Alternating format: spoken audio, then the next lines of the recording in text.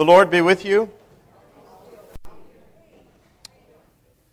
I want to start today's class with a brief reading from Scripture, not from the Epistle to the Romans, which is what we're studying, but from the second Psalm, Psalm 2, and then we'll have a prayer. Why do the nations rage, and the peoples plot in vain? The kings of the earth set themselves, and the rulers take counsel together. This is a prayer for the peace of the world. Let us pray. Almighty God, from whom all thoughts of truth and peace proceed, kindle, we pray Thee, in every heart the true love of peace, and guide with Thy pure and peaceable wisdom those who take counsel for the nations of the earth.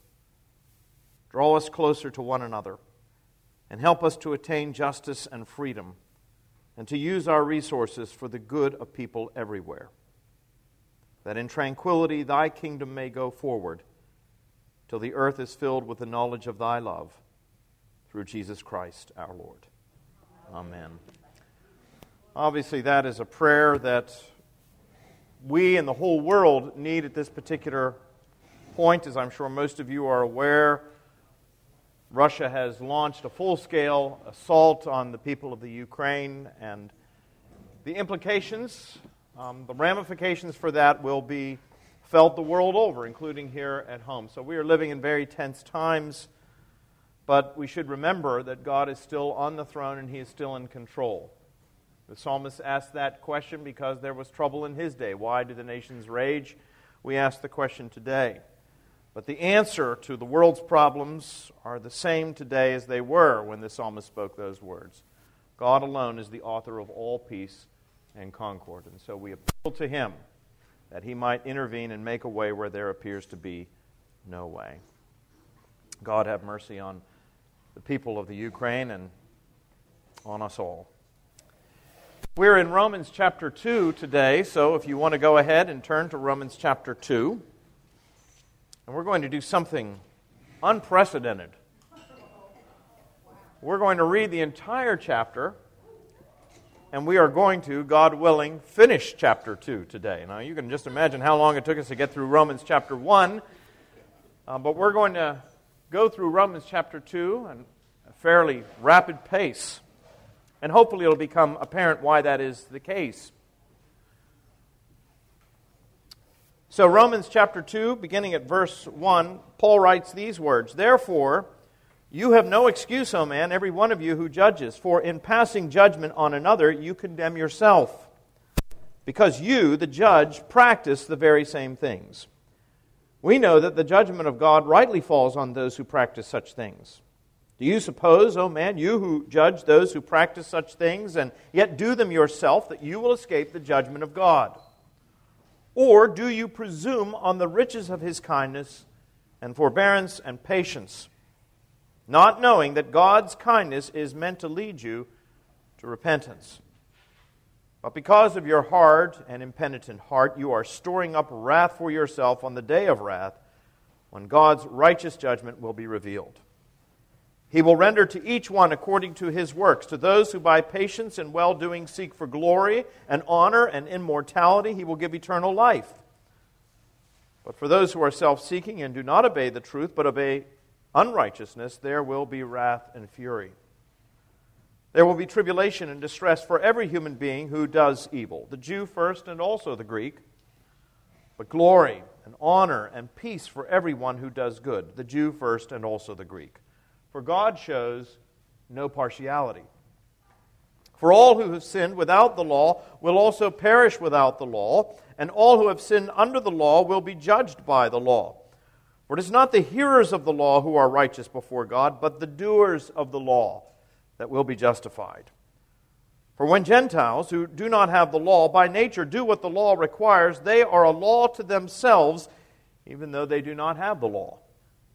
They show that the work of the law is written on their hearts, while their conscience also bears witness. And their conflicting thoughts accuse or even excuse them on that day when, according to my gospel, God judges the secrets of men by Christ Jesus. But if you call yourself a Jew and rely on the law and boast in God and know His will and approve what is excellent because you are instructed from the law, and if you are sure that you yourself are a guide to the blind, a light to those who are in darkness, an instructor of the foolish, a teacher of children, having in the law the embodiment of knowledge and truth, you then, who teach others, do you not teach yourself? While you preach against stealing, do you steal? You who say that one must not commit adultery, do you commit adultery? You who abhor idols, do you rob temples? You who boast in the law dishonor God by breaking the law. For as it is written, the name of God is blasphemed among the Gentiles because of you. For circumcision indeed is of value if you obey the law, but if you break the law, your circumcision becomes uncircumcision. So if a man who is uncircumcised keeps the precepts of the law, will not his uncircumcision be regarded as circumcision? Then he who is physically uncircumcised but keeps the law will condemn you who have the written code and circumcision but break the law. For no one is a Jew who is merely one outwardly, nor is circumcision outward and physical. But a Jew is one inwardly, and circumcision is a matter of the heart, by the Spirit, not by the letter. His praise is not from man, but from God. I'm not sure what was happening up there with the screen. Maybe it's a Russian cyber attack. I'm not sure. Let's hope not. We said when we finished chapter 1, that very depressing list of all those sins and vices that Paul gives us, you get to the beginning of chapter 2, and it's very easy for us, particularly as Christians, to look at that long list and shake our heads and say, that's right, Paul, the world is a mess. You're absolutely right in your analysis. I asked the question last week, after I'd read through the end of chapter 1, how many of you would agree that that's a description of the culture in which we live? And it was a unanimous opinion, yet yes, that is an apt description of where we are. But as I said, it's so easy for us to look at the world and think the problem is with those people. And what Paul does there in those opening verses of chapter 2 is that he disabuses us of the idea that somehow we are innocent and the problem is out there in the world, as though we have not in some way ourselves been complicit.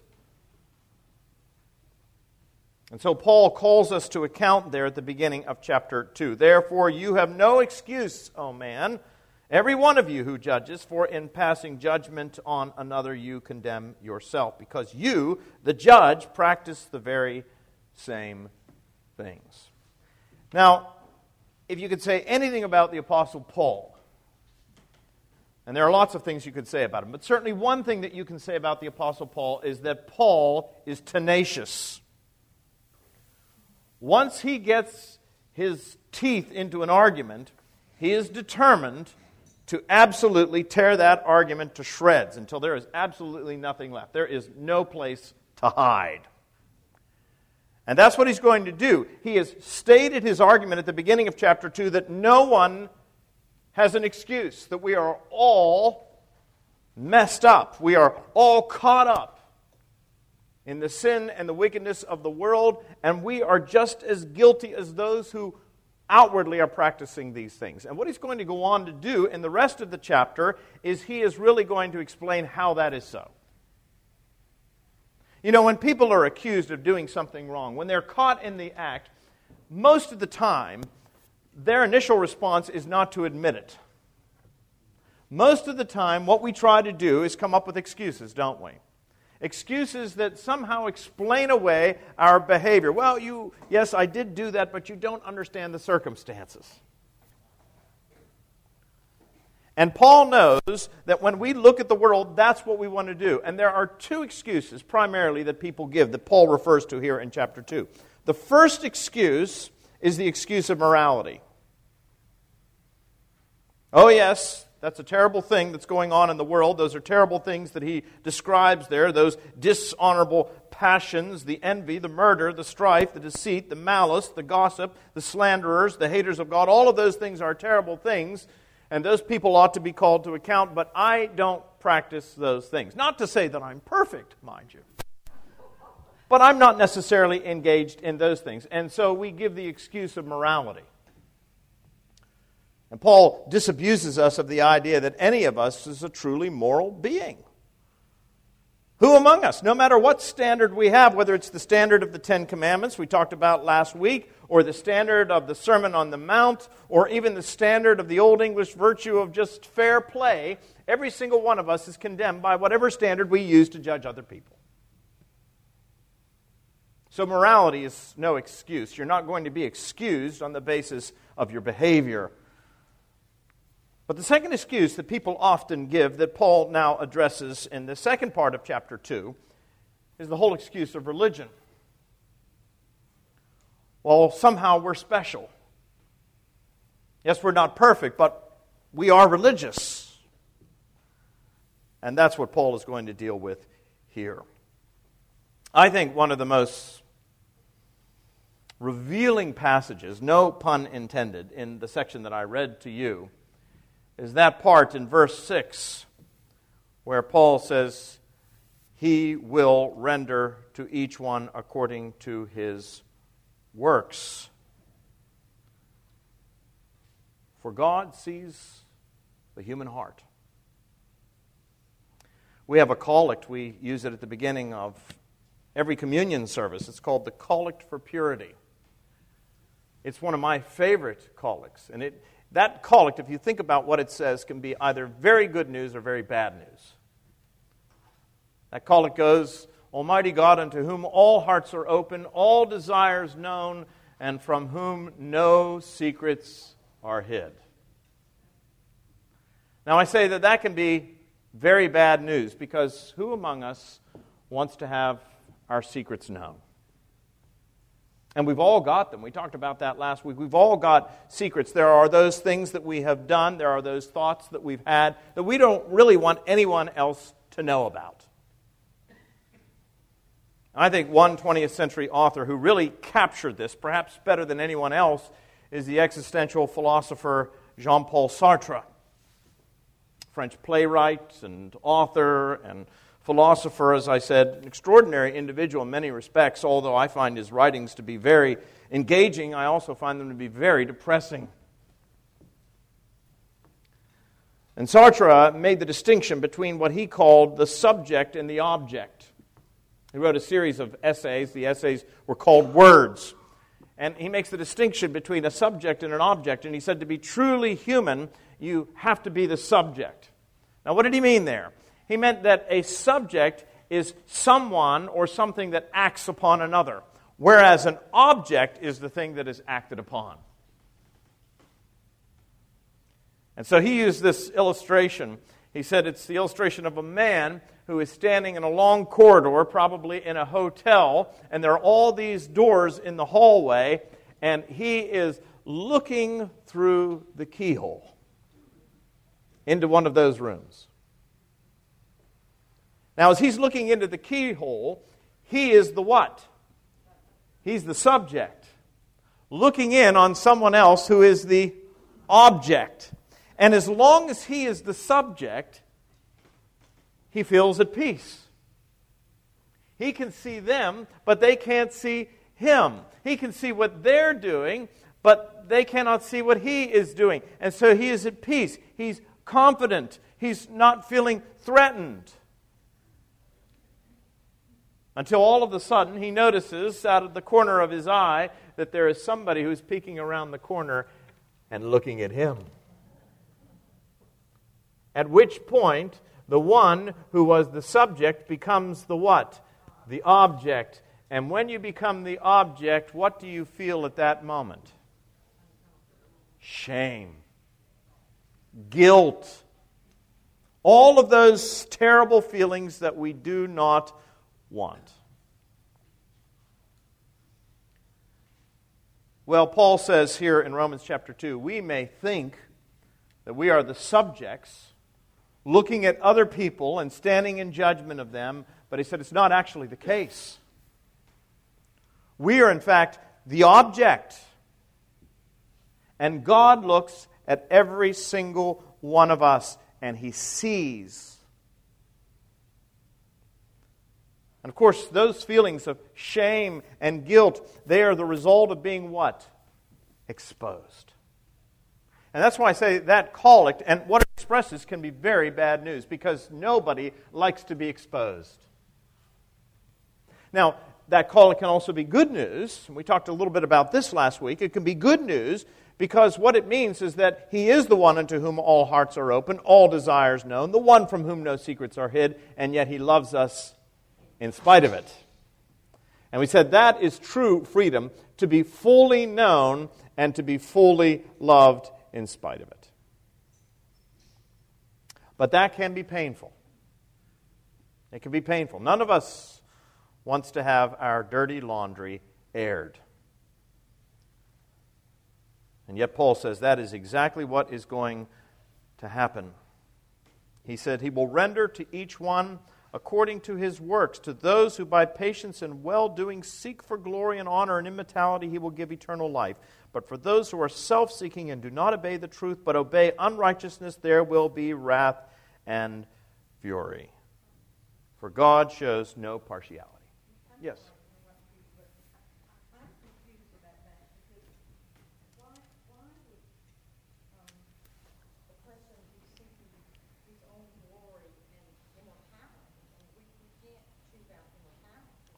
Right. What Paul is really dealing with there is that those who long for a relationship with God, those who are seeking His glory, those who are seeking to have an eternal relationship with Him, to those who are seeking those things that are noble, good, lovely, pure, they will find them. Remember what Paul says in Romans chapter 1, but also here at the beginning of Romans chapter 2. He's saying that people are without excuse.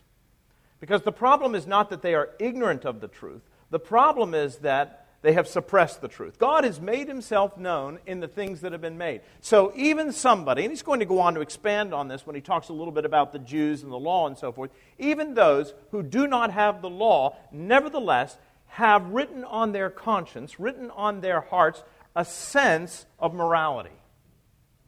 Remember that quote that I used last week from C.S. Lewis. And basically what he's saying is that if you know that there is a moral law in the universe, then you should know that there is a lawgiver. And if you earnestly seek that lawgiver, you will find Him. And so that's what Paul is talking about. Those who earnestly seek will find. Knock and the door will be open to you. So that's the argument that he is making here. Now, Paul is saying that we are the objects, God is the subject. He knows everything that we do, every thought that we have, and He will judge in an impartial manner. Look at verse 16. On that day, according to my gospel, God judges the secrets of men by Christ Jesus. Now, when a person is exposed, when a person finds that the secrets of their hearts have been revealed. And incidentally, this is the interesting part. The New Testament seems to indicate that on that great day of judgment, when the secrets of men's hearts will be revealed, it's not just going to be revealed to God. He already knows it. It's going to be revealed to everyone. And as I said, the result of that is that we often experience shame, guilt, fear, embarrassment. Now, what normally happens when you experience those things? What is man's solution to being the object of God's gaze? Well, we normally do two things. One, of course, is yes, we try to hide from God. The perfect example of that is what Adam and Eve did in the Garden of Eden. Go back then, if you will, to Genesis chapter 3 for just a moment.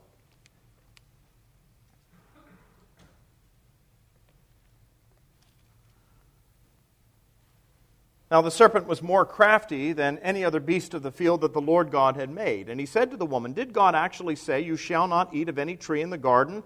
And the woman said to the serpent, "We may eat of the fruit of the trees in the garden. But God said, 'You shall not eat of the fruit of the tree that is in the midst of the garden, neither shall you touch it, lest you die.'"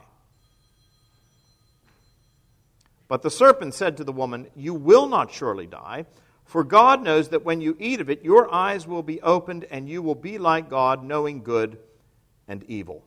Now, what is interesting to me, initially at least, is that the woman understood the parameters. This was not a case where she was ignorant of the truth. She had been told that she could eat of any tree in the garden, but if she ate of that one tree in the midst of the garden, she would surely die. So she knew the parameters, she knew the truth. What does she do, though? She does exactly what Paul is talking about in Romans chapter 1. She suppresses the truth. And she's deceived. But the serpent said to the woman, "You will not surely die, for God knows that when you eat of it, your eyes will be opened, and you will be like God, knowing good and evil." So when the woman saw that the tree was good for food, and it was a delight to the eyes, and that the tree was to be desired to make one wise, she took of its fruit and ate. She also gave some to her husband who was with her, and he ate. Then the eyes of both were opened, and they knew they were naked. Now, they'd been naked up to this point, but they didn't feel exposed. But now, having violated the law of God, it's not as though they suddenly realize, "Oh, we're naked." What they realize is that they've been exposed. And they knew they were naked, and they sewed fig leaves together and made themselves loincloths. What did they try to do? Well, the first thing they tried to do was to cover their guilt, cover their shame, cover their embarrassment as best they could. And human beings have continued to do that down through the ages. When that is not sufficient, the next thing they do is they try to hide from the Lord. And when they heard the sound of the Lord God walking in the garden in the cool of the day, and the man and his wife hid themselves from the presence of the Lord among the trees of the garden. So they tried to hide from God. But the Lord God called to the man and said to them, "Where are you?" And he said, "I heard the sound of you in the garden, and I was afraid because I was naked, and I hid myself." And he said, "Who told you that you were naked? Have you eaten of the tree of which I commanded you not to eat?" And there's the exposure. The one unto whom all hearts are open, all desires known, and the one from whom what? No secrets are hid. You can no longer cover your shame. You can no longer hide from God. You have been exposed. But that's what we tried to do. And when we cannot do that, when we cannot hide from God, what do? We attempt to banish Him from our lives. Let me just go back for a minute to Jean-Paul Sartre. Jean-Paul Sartre had been raised as a Roman Catholic. Now, he became one of the world's most famous intellectuals and atheists. But it's really interesting to hear the story of his deconversion, if you will. He says that there was a moment in his life when he keenly felt the presence of God. He said he was actually in the house and he was disobeying his parents who had told him not to play with matches. And he was playing with matches and he burned the hole in a valuable carpet in the living room. And he said, at that moment, I felt the presence of God. I felt God stare. I felt the weight of guilt. I felt the shame. And he said, in an instant, I flew to the bathroom, and I slammed the door, and I cursed God. I cursed God over and over again as I had heard my grandfather curse God. And he said, from that moment on, God never looked at me again. Now, the reality is that God never stopped looking at Jean-Paul Sartre. The problem was that Sartre stopped looking at God. I'm going to banish him from my life because I no longer want to be the object of his gaze. The object of his gaze. Well, that's what we try to do as human beings, isn't it? We try to cover up our guilt with excuses. We try to hide from God, and when none of that works, because of the guilt and the shame that we experience, we do what? We banish God from our lives. We say, well, we just don't believe that He is there, because if He is there, not there, then we can do as we please and nobody can gaze upon us and hold us accountable. Now let's just go back to this story of Adam and Eve for a moment. That's man's solution to the problem of being under the gaze of God, of recognizing that He is the one unto whom all hearts are open, all desires known, and from whom no secrets are hid. That's what Adam and Eve tried to do. What is God's solution to our guilt, to our shame, to our culpability, to our embarrassment? What is God's answer to it? Well, it's interesting. Look at Genesis chapter 3, beginning at verse 20. The man called his wife's name Eve because she was the mother of all living. And the Lord God made for Adam and for his wife garments of skins and clothed them. Now, it's interesting. After they had been found out, after they had tried to hide themselves from the Lord, but He sought them out and found them in the garden and exposed their guilt, what had they tried to do to cover up their guilt? They had made clothing for themselves out of fig leaves, hadn't they? Well, what you'll notice as you get to the end of chapter 3, the story of the fall, is that they do get clothed. Their sin, their wickedness, their nakedness, if you will, has to be clothed, but it can't be clothed with anything that they have made. God has to make clothing for them. And you'll notice that it is not clothing made out of fig leaves. It's clothing made out of what? Skins. Now, in order for there to be skins, what has to happen? Something has to die.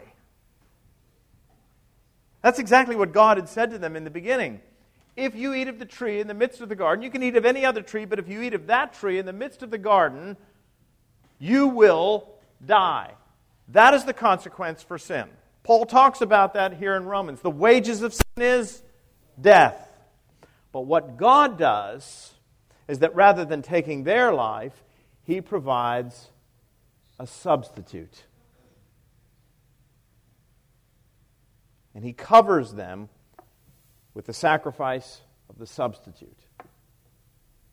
See, right there, at the very beginning of the Bible, in the very first 3 chapters of the Bible, what we have is a harbinger of the things that are to come, foreshadowing of that great and ultimate substitute, who is Jesus Christ, who at the price of His own shed blood covers us with His righteousness, covers our shame, our guilt, our embarrassment with His righteousness. That's God's solution to you and to me being found out. But there is another way that we try to justify our behavior. We said the first way that we try to excuse ourselves and justify our behavior is by saying, well, we're not like those people. And Paul exposes that. He said, oh yes, you're just as bad as all those other people. But here's the second way that we have a tendency to try to excuse our behavior and avoid the gaze of God. And that is to talk about religion. If we cannot appeal to our own morality, we will at least appeal to religion, to our religious practices. I think in the first part of chapter 2, Paul is probably addressing what we would call those moral Gentiles. You know, not all Gentiles were absolutely corrupt. There were some very noble Gentiles. You think about the Stoics, for example. Marcus Aurelius was a Stoic. The Stoics were very moral people. They were rather depressing people because they didn't feel that life had any purpose, that history had no direction whatsoever. The only thing you could do is try to live as noble a life as you possibly could. They were depressing, but they were noble, and they did try to live according to a moral standard. And it may very well be that Paul is addressing those people there in the first part of chapter 2 when he says, look, if you think that you're a moral person, I'm going to expose your immorality. But I think in the second part of Romans chapter 2, what he's describing is not those who necessarily claim to be somehow superior, to have the moral high ground. He's talking about those who say, well, we're special because we're religious. And in this instance, he is clearly addressing the Jews. He's clearly addressing the Jews because, of course, that was exactly their argument. Oh, yes, we know that the world is a mess, but we're different from the world because we are religious. We are religious. Look at verse 17. But you call yourself a Jew and rely on the law and boast in God and know His will and approve what is excellent because you are instructed from the law. If you think that you're going to find yourself acceptable to God either by your morality, Paul says that simply is not true, but if you think you're going to find yourself acceptable to God simply because you are a religious individual and all your life have engaged in religious practices, he said you are going to be sorely disappointed as well. It's interesting what he says here. He goes on to catalog all of the things that the Jews had that were an advantage and that they appealed to, that made them feel special, that made them feel acceptable to God just on the basis of the fact that they were Jews. He mentions a number of things. In verse 17, he mentions the fact that they felt that they were somehow special, acceptable to God because they were just that. They were Jews. They were God's chosen people. They were different among all the nations of the earth. God had chosen them to be a light to the Gentiles. Not only that, but they regarded themselves as special because as Jews, they alone had been given the law. Everybody else lived in ignorance. Everybody else was ignorant of what God's plans were, what God's law were, what God's standards were, but the Jews were not. The Jews were God's chosen people, and to them alone had been given the law of God. And because the law of God had been given to them, they alone, among the nations of the earth, could understand the will of God. That's what he talks about in verse 18. You yourself, a Jew, rely on the law, boast in God, and know His will. And if you don't know the law of God, you cannot understand the will of God. But the Jews would say, we're different, we're special from the other peoples of the earth. Yes, they are terrible and they're wicked, but we're different because we have been given the law of God, we've been chosen by God, and we can discern what God's will is. And we can approve of what is acceptable. We are therefore, among all the peoples of the earth, guides to the blind, a light to those who sit in darkness. We are instructors of the foolish and teachers of children. See, the moral Roman, the moral Greek, reads what Paul has to say there in Romans chapter 1 and shakes his head and said, oh, that's terrible, Paul. The world is a real mess, but we're not like that. In other words, we don't really need your gospel, Paul, because we're moral people. We're good people. We're upstanding citizens. And Paul goes on to disabuse them of that idea. The Jews, however, object to the message of Paul's gospel. Why? Because we have all the advantages. We are God's chosen people. We have been given the law. Don't come to us and talk to us about how somehow we are just like the Romans or just like the Greeks. No, we're special. We are different. Somehow feel that you're different? Do you ever feel morally superior to those around you? Do you ever look around and think to yourself, yes, I'm not perfect, but I do go to church every Sunday. I've been confirmed. I've been baptized. In fact, I'm not just a churchgoer. I'm one of a long line of churchgoers. I'm a church warden. I've served on the vestry. I have whatever it is. You ever thought that to yourself? Oh, let's be honest. We've all at one point or another thought that to ourselves. We thought to ourselves, yeah, that's me. That's, not perfect, but certainly by comparison, because we know God grades on the curve and all of that, that it's going to be all right in the end. That's what the Jews thought. And here's what's interesting. Everything that they say, everything that they claimed, everything that Paul catalogs for us there in the second part of Romans chapter 2 was the case. Hey, that was absolutely true. They were God's chosen people. Why did He choose them among all the nations of the earth? We don't know. Because it pleased God to do so. He could have chosen somebody else. If you and I had been God and wanted to choose a great nation to make a big splash in the world, chances are we would not have chosen the Jews. Maybe the Egyptians, or the Greeks, or the Assyrians, or the Romans, or somebody, but not the Jews. But God chose the Jews. He set His affection upon them, made a promise to Abraham that his descendants would be more than the stars in the heavens or the sands on the beach. That was true. They were God's chosen people. It is also true that they alone of all the nations of the earth had received the law. The commandments had been given to them alone. They were able, because of the law, to discern God's will. They were, therefore, guides to the blind. They were intended to be a light to enlighten the Gentiles who sat in darkness. They were instructors to those who were foolish, whose foolish hearts, as Paul says in Romans 1, had been darkened. And they were an instructor to children, that they might grow and attain spiritual maturity. All of that was true. And what's interesting is that Jesus Himself acknowledged that this was true. Keep your finger there in Romans for just a moment and turn, if you will, to John chapter 4. This is a somewhat familiar story to you. It's a rather lengthy story, but I want to go ahead and read through it anyway, because I want you to see that Jesus is saying that everything that the Jews claimed was absolutely the case.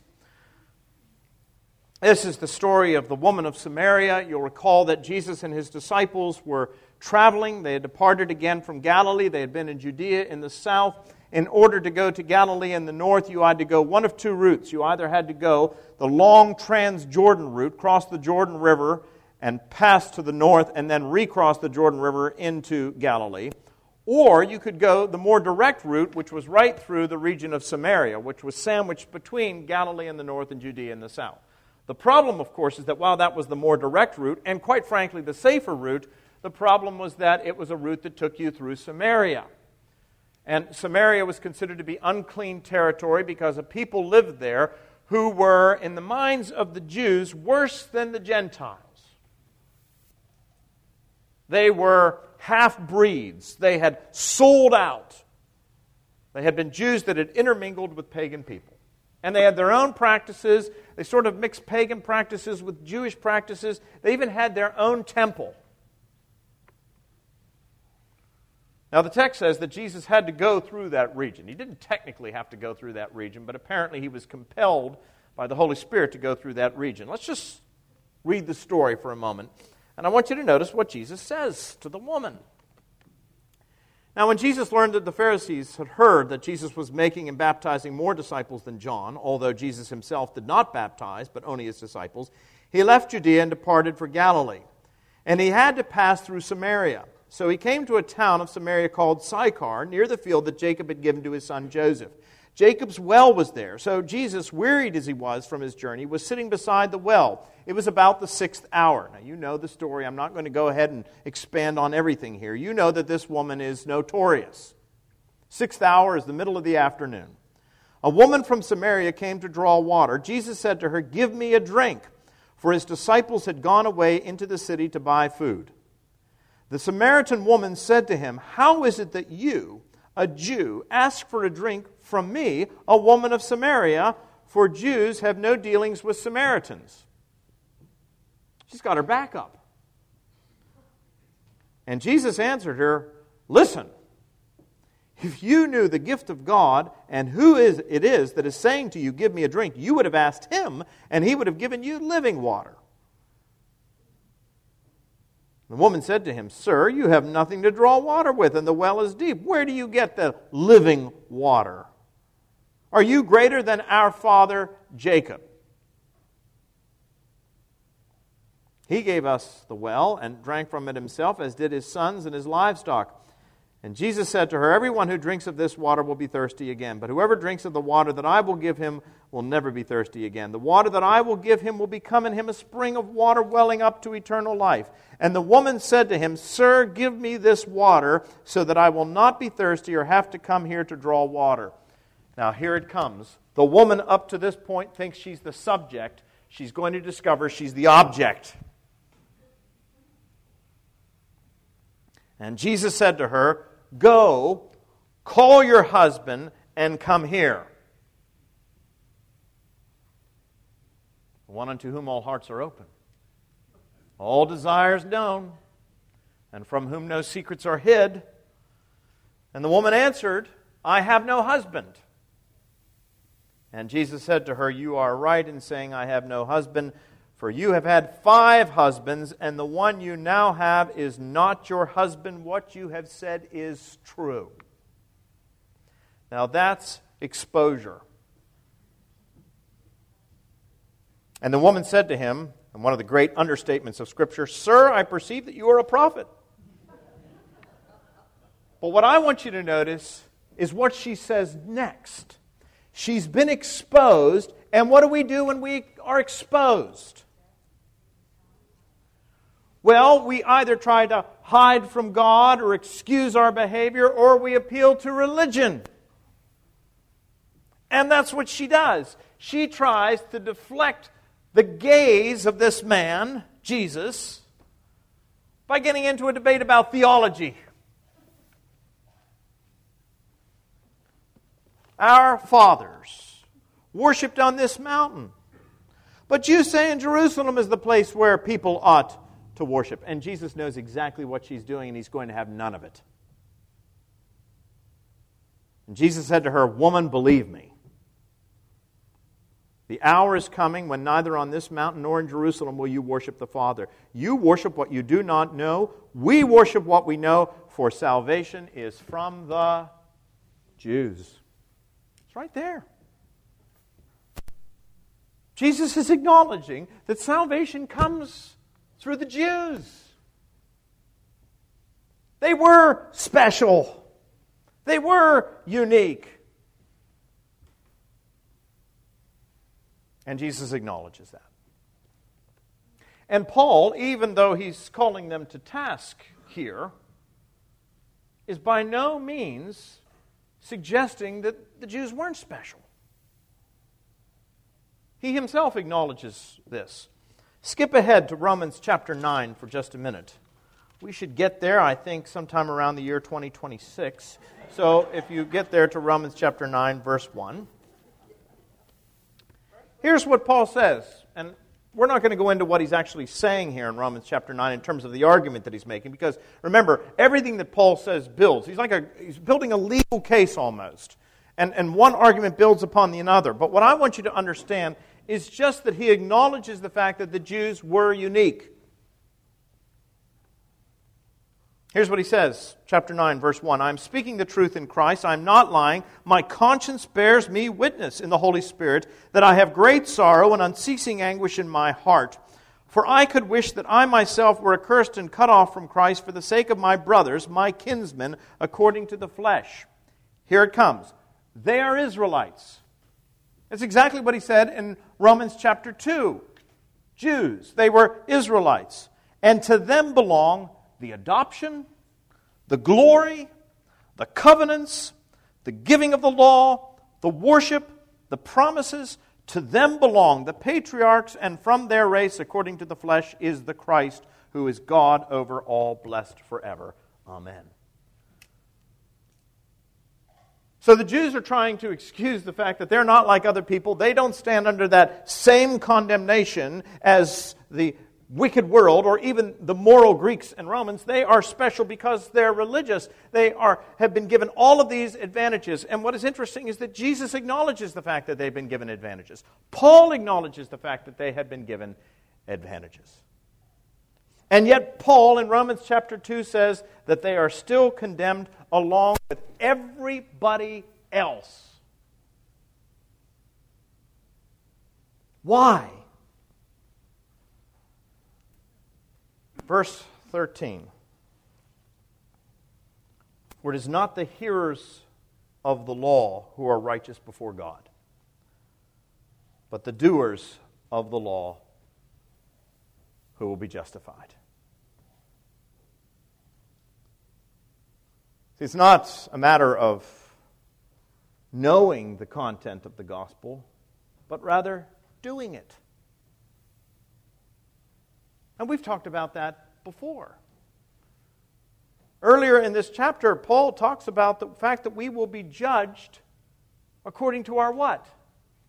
Our works. According to our deeds. Now we said that seems so strange. We want to throw up our arms and object and say, no, wait a minute. Paul said we're saved by grace through faith, not by works. Isn't that what he said? Yes, he did.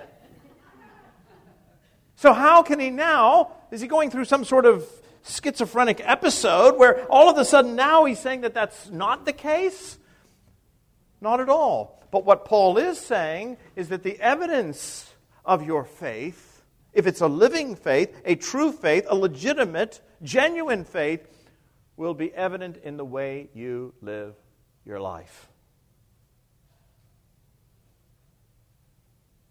Paul's like a terrier. He's latched on to this argument and he is not going to let go of it. Nobody's going to come out of this unscathed. He wants everyone to understand that what? We all need some other form of salvation. Just as he did with those moral Gentiles who thought that they were somehow special, he said, with the same standard by which you judge others, you will be judged. So now with the Jews, he does the same thing. He asks a series of rhetorical questions. Again, verse 17 and following. But if you call yourself a Jew and rely on the law and boast in God and know His will and approve what is excellent because you are instructed in the law, and if you are sure that you yourself are a guide to the blind, a light to those who are in darkness, an instructor of the foolish, a teacher of children, having in the law the embodiment of knowledge and truth, you then who teach others, do you not teach yourself?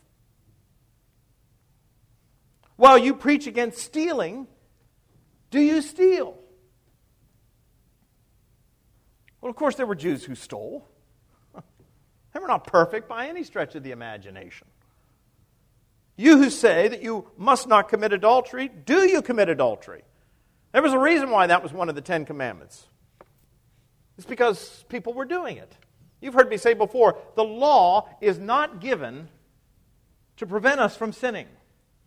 That's not why the law was given. If you think about it, when Moses came down from the mountain with the tablets in his hand, the first commandment says, you shall have no other gods before me. And what does he find the people doing down there at the bottom of the mountain? Worshipping the golden calf. So he can go ahead and give them the law at that point, but the law is not going to prevent them from sinning. The only thing the law is going to do is reveal the fact that they already have. The law exposes us. That's its primary function. Most of the time, when you and I give law, when we lay down the law with our children, it's because they've already broken it. When you say, you shall not pull your sister's hair, you're giving that commandment because he already has. Isn't that true? So what the law does is it reveals our sin.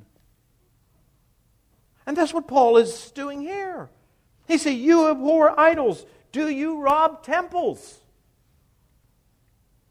And the fact remains, we know from history that sometimes Jews did when they conquered other lands. They would oftentimes rob the temples. There may even been the case that they were robbing their own temple by failing to pay their tithes and their offerings.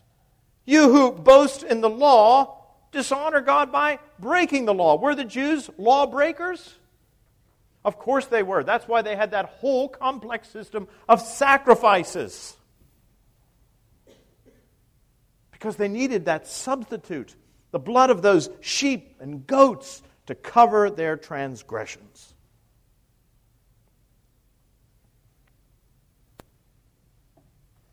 So what Paul is saying is, you Jews, you think you're better, but you're really no better. You moral Greeks and Romans, you think that you're noble and good, but the reality is you're not all that great at all. Now you get to the end of this and you sit there and you say to yourself, that's right. And boy, did those people need salvation. But of course, Paul's whole argument here in Romans chapter 2 is not just about Greeks and Romans in the first century and Jews in Second Temple Judaism. He's talking about us, isn't he? We do precisely the same thing that the Romans do, but we also do precisely the same thing that the Jews do. Well, I think I'm going to get into heaven. I think I'm going to be all right with God. I'm not perfect, but I'm a devout Catholic. I go to Mass on a weekly basis. I make my confession to the priest. I do my acts of penance. I receive absolution. I'm a church-going Protestant. I'm there, and I'm not just one of those, C and E Christians, Christmas and Easter. I'm there every Sunday, and I have participated in all of the rites and ceremonies of the church. I've served on the vestry more than once. Again, I've been a church warden. My mother was an Episcopalian, and my great-grandmother was an Episcopalian. And what's more, they were all members of the mother church, St. Philip's, and that's got to count for something. And we have all of these things that we list, don't we? And we somehow think that they make us special. And what Paul is saying is that no, that is not the case. I'm having problems up here with the screen. I am sorry for that. I don't know why. I'd like to be able to bring it up here, but it doesn't want to come up here. Well, we'll post it on the website. Let's put it that way. Otherwise, I'd be able to bring it up right now. So let's just go ahead and give a brief recap of what Paul has been saying here in Romans chapter 2. He comes to Romans chapter 2, and this is his recap. He says, look, we look at the world, a world that is filled with every manner of unrighteousness, evil, covetousness, malice, envy, murder, strife, deceit, gossip, slanderers, haters of God, insolent, haughty, boastful, inventors of evil, disobedient to parents, foolish, faithless, heartless, ruthless. The world is filled with people who know God's decree that those who practice such things deserve to die, but they not only do them, but give approval to those who practice them. But Paul says, you're no different. You can't claim the moral high ground, because with whatever standard you're judging another person, you yourself are condemned by that standard. And if you think that by virtue of your religious activities that makes you somehow special, he said, bear in mind that the Jews thought that they were special, but they too were under the judgment of God. Paul will talk about this elsewhere. He'll talk about the fact that he had a great many advantages. He had a great many advantages when he was a Jew, and of course he always was a Jew. Let me see if I've got the... Turn to Philippians for just a minute. See if I can pull it. No, maybe not. Never mind. Sorry. I can't find the reference that I'm looking for right now. But one of the things that Paul says is that there was a time when he regarded himself as special. He talked about all of the assets that he had as a Jew. How he was of the tribe of Benjamin, for example. And I think this is the way many of us look at our lives. We have a tendency to look at our lives as though they're a giant ledger book. Ledger book? Ephesians 3? No. Philippians 3. I knew it was somewhere in there. Philippians chapter 3. Sometimes your brain just doesn't always work. Turn to Philippians chapter 3. Thank you very much. There it is. Here's what Paul is saying. He says, look out for the dogs, Philippians 3:2. Look out for the dogs, look out for the evildoers, look out for those who mutilate the flesh, for we are the circumcision who worship by the Spirit of God and glory in Christ Jesus and put no confidence in the flesh, though I myself have reason for confidence in the flesh. And then he goes on to say, if anyone else thinks he has reason for confidence in the flesh, I have more. And then he goes on to list all of these tremendous advantages that he had. He said, first of all, I was circumcised on the 8th day, of the people of Israel, of the tribe of Benjamin, a Hebrew of Hebrews, as to the law a Pharisee, as to zeal a persecutor of the church, as to righteousness under the law blameless.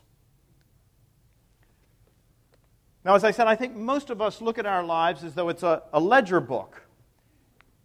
And the only way that you know that you're not going to be found guilty on the last day is if you have more in the asset column than you have in the liability column. And so we look at our lives and we say, well, I'm not perfect, but look at all of the assets I have. And that's exactly what Paul did. He looked at his life when he was living in Judaism, and he looked at all of the advantages that he had. Now, Paul knew that he wasn't perfect. Like every other Jew of his day, he had to make sacrifices at the temple and so forth on the Day of Atonement and all of that. But, nevertheless, when Paul looked at his life, he had to say that from an outward point of view, and even as he evaluated his own inward motivation, he was better than the average Jew, far above him. Here's what he says, just a few things that he mentions. He said, I was of the tribe of Benjamin. Now, you may recall from Old Testament history, the tribe of Benjamin was the one faithful tribe. I was a Hebrew of Hebrews. That's his way of saying, my mother was a Jew, and my father was a Jew. As to the law, I was a Pharisee. I went out and got my graduate degree. I was a Pharisee, one of the most well-respected individuals in all of Judaism. I was zealous. I wasn't just one of those people who sort of showed up on church and slipped out the back door as quickly as possible as soon as the dismissal was made. Oh no, I was zealous. I was serious about religion. I was zealous to the point of going out and persecuting people. As to righteousness under the law, this is the most extraordinary statement, I was blameless. In other words, according to the standards of the Pharisees, and a few weeks ago I preached on the Pharisees and all their rules and regulations, and they had lots of them, Paul says, I kept them all. I was blameless. Now, I don't think that that's any kind of hyperbole or exaggeration on Paul's part. I think he really felt that he had. From an outward perspective, he said, I have all of these assets. And let's be honest, that's the way we look at our lives. Well, I'm not perfect, that's true, but I do have this for me. I'm a pretty moral person. I'm an upright person. I'm a good provider for my family. I contribute to the community. I'm a good churchgoer. I pay my tithe. I help out whenever there's anything that needs to be done at the church. I've got all of these assets, and yes, there are a few liabilities over here, but the assets outweigh the liabilities. And what Paul says is that I once thought that those were assets. I now consider all of those things as what? As loss. The word that he uses here is refuse. Dung is the literal translation. Dung. Compared to the surpassing greatness of knowing Christ Jesus as Lord. Paul says, you know that side of the ledger that had all the assets? I've torn that page out. And over all of those pages that really have all of my liabilities, I have placed one name. Jesus. And that, he says, is my only hope. Let me ask you the question, is that your only hope today? When you look at your own life, when you think about the time of your being called home by God, None of us is going to live on this earth forever. When you stand before that great white throne of judgment,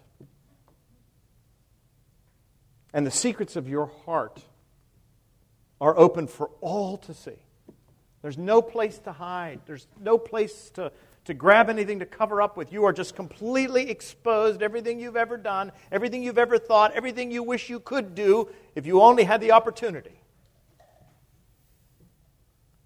And when all of that is exposed for all of creation to see, what are you going to say to the Lord? Are you going to say, well, I know I wasn't perfect, but here are my assets? Or are you going to plead the blood and the mercy of Jesus Christ over your life? I had a woman in my last parish. She was a crusty old lady. Wonderful lady, though. You know, one of those ladies that, she just called it as it was. And she was one of those people who really felt that she was a pretty good individual. She once said to me, she said, until your predecessor came here, his name was Frank Limehouse, she said, until Frank Limehouse came here, she said, I didn't even know I was a sinner.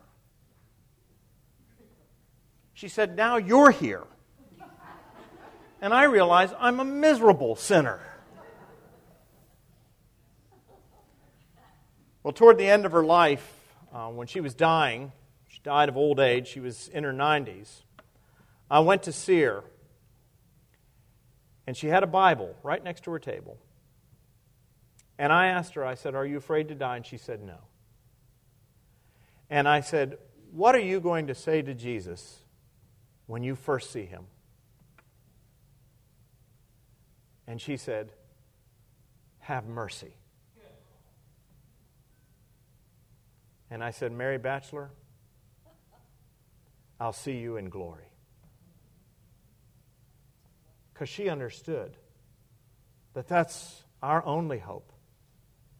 Jew or Gentile, our only hope is the mercy of Jesus. Let us pray. Heavenly Father, we give you thanks for this great epistle to the Romans. We thank you that Paul is merciless. He will not let us off the hook. He's determined to bring us to the point where we have nothing to offer to God that he should accept us. As the old hymn says, nothing in my hand I bring, simply to the cross I cling. Paul wants to strip away every sense of self-confidence that we might have, that our confidence might be in Jesus Christ alone. That when we see him on that last great day, we might not plead our assets. We may not fear our liabilities. We might rely solely and completely on the mercy of God. Grant that this may be true in our lives. Whatever confidence we have in the flesh, strip it away. Whatever it takes. And make us dependent on Jesus alone. For it's in his name we pray. Amen.